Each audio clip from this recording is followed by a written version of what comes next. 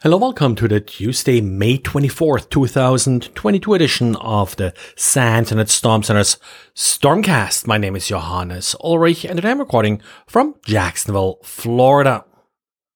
Well, I wrote up a recent detect from our honeypots, and that's an increase in scans for a vulnerability in jQuery file upload. This is a popular jQuery extension that allows you to upload files. Has had some vulnerabilities in the past, but the most recent one I found was actually back in 2018. What's sort of interesting here, aside from the fact that over the last week or so, we all of a sudden saw an increase in scans for a jQuery file upload, is that it appears to be one specific attacker. Not only is it just one IP address doing it, but it's also a very specific user agent. And that user agent, we have seen it starting last year, always looking for various file upload scripts. So that appears what this particular attacker is targeting.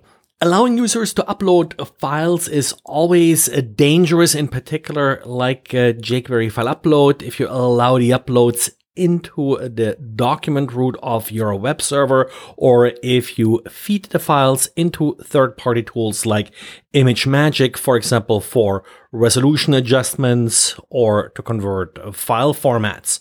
And for developers, there's actually a nice blog post back from 2018 with these older jQuery file upload vulnerabilities that illustrates how some of these vulnerabilities happen and how they can be exploited.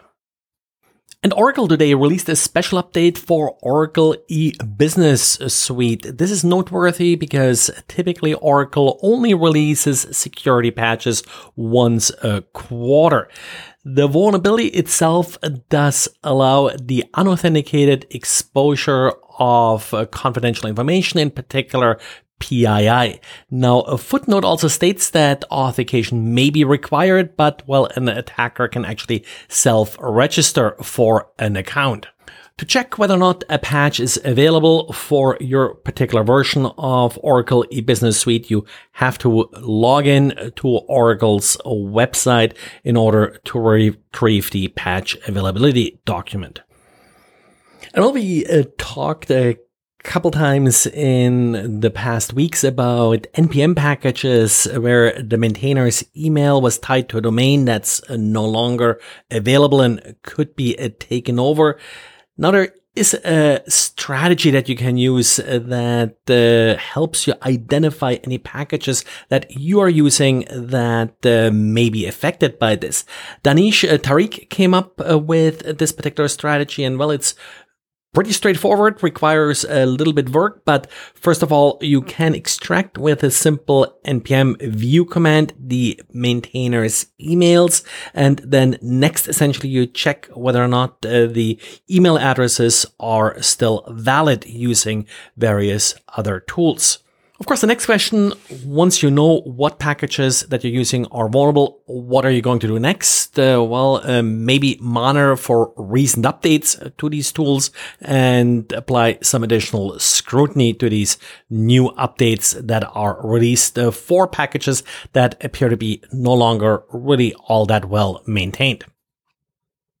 And researchers at Microsoft came up with an interesting new attack that they are calling pre-hijacking. And they found that out of the 75 popular services that they looked at, 35 of them were vulnerable to some extent.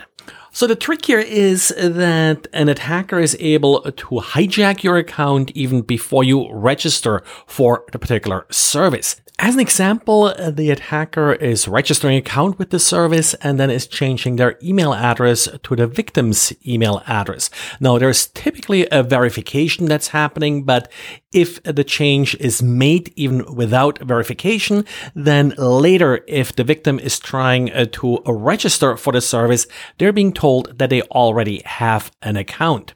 And that's sort of where then an attacker can use the fact that they owned the account before to log in after the victim associated the account with their email address. The attacker may also still have an open session with the service, or a number of different ways that they're going over in this paper explaining how this attack can happen. But the basic problem is that anybody is able to register an account for any email address, and that initial validation of the email address, or later when you're changing the email address, is not done correctly. Well, and that's it for today. So thanks again for listening, and talk to you again tomorrow.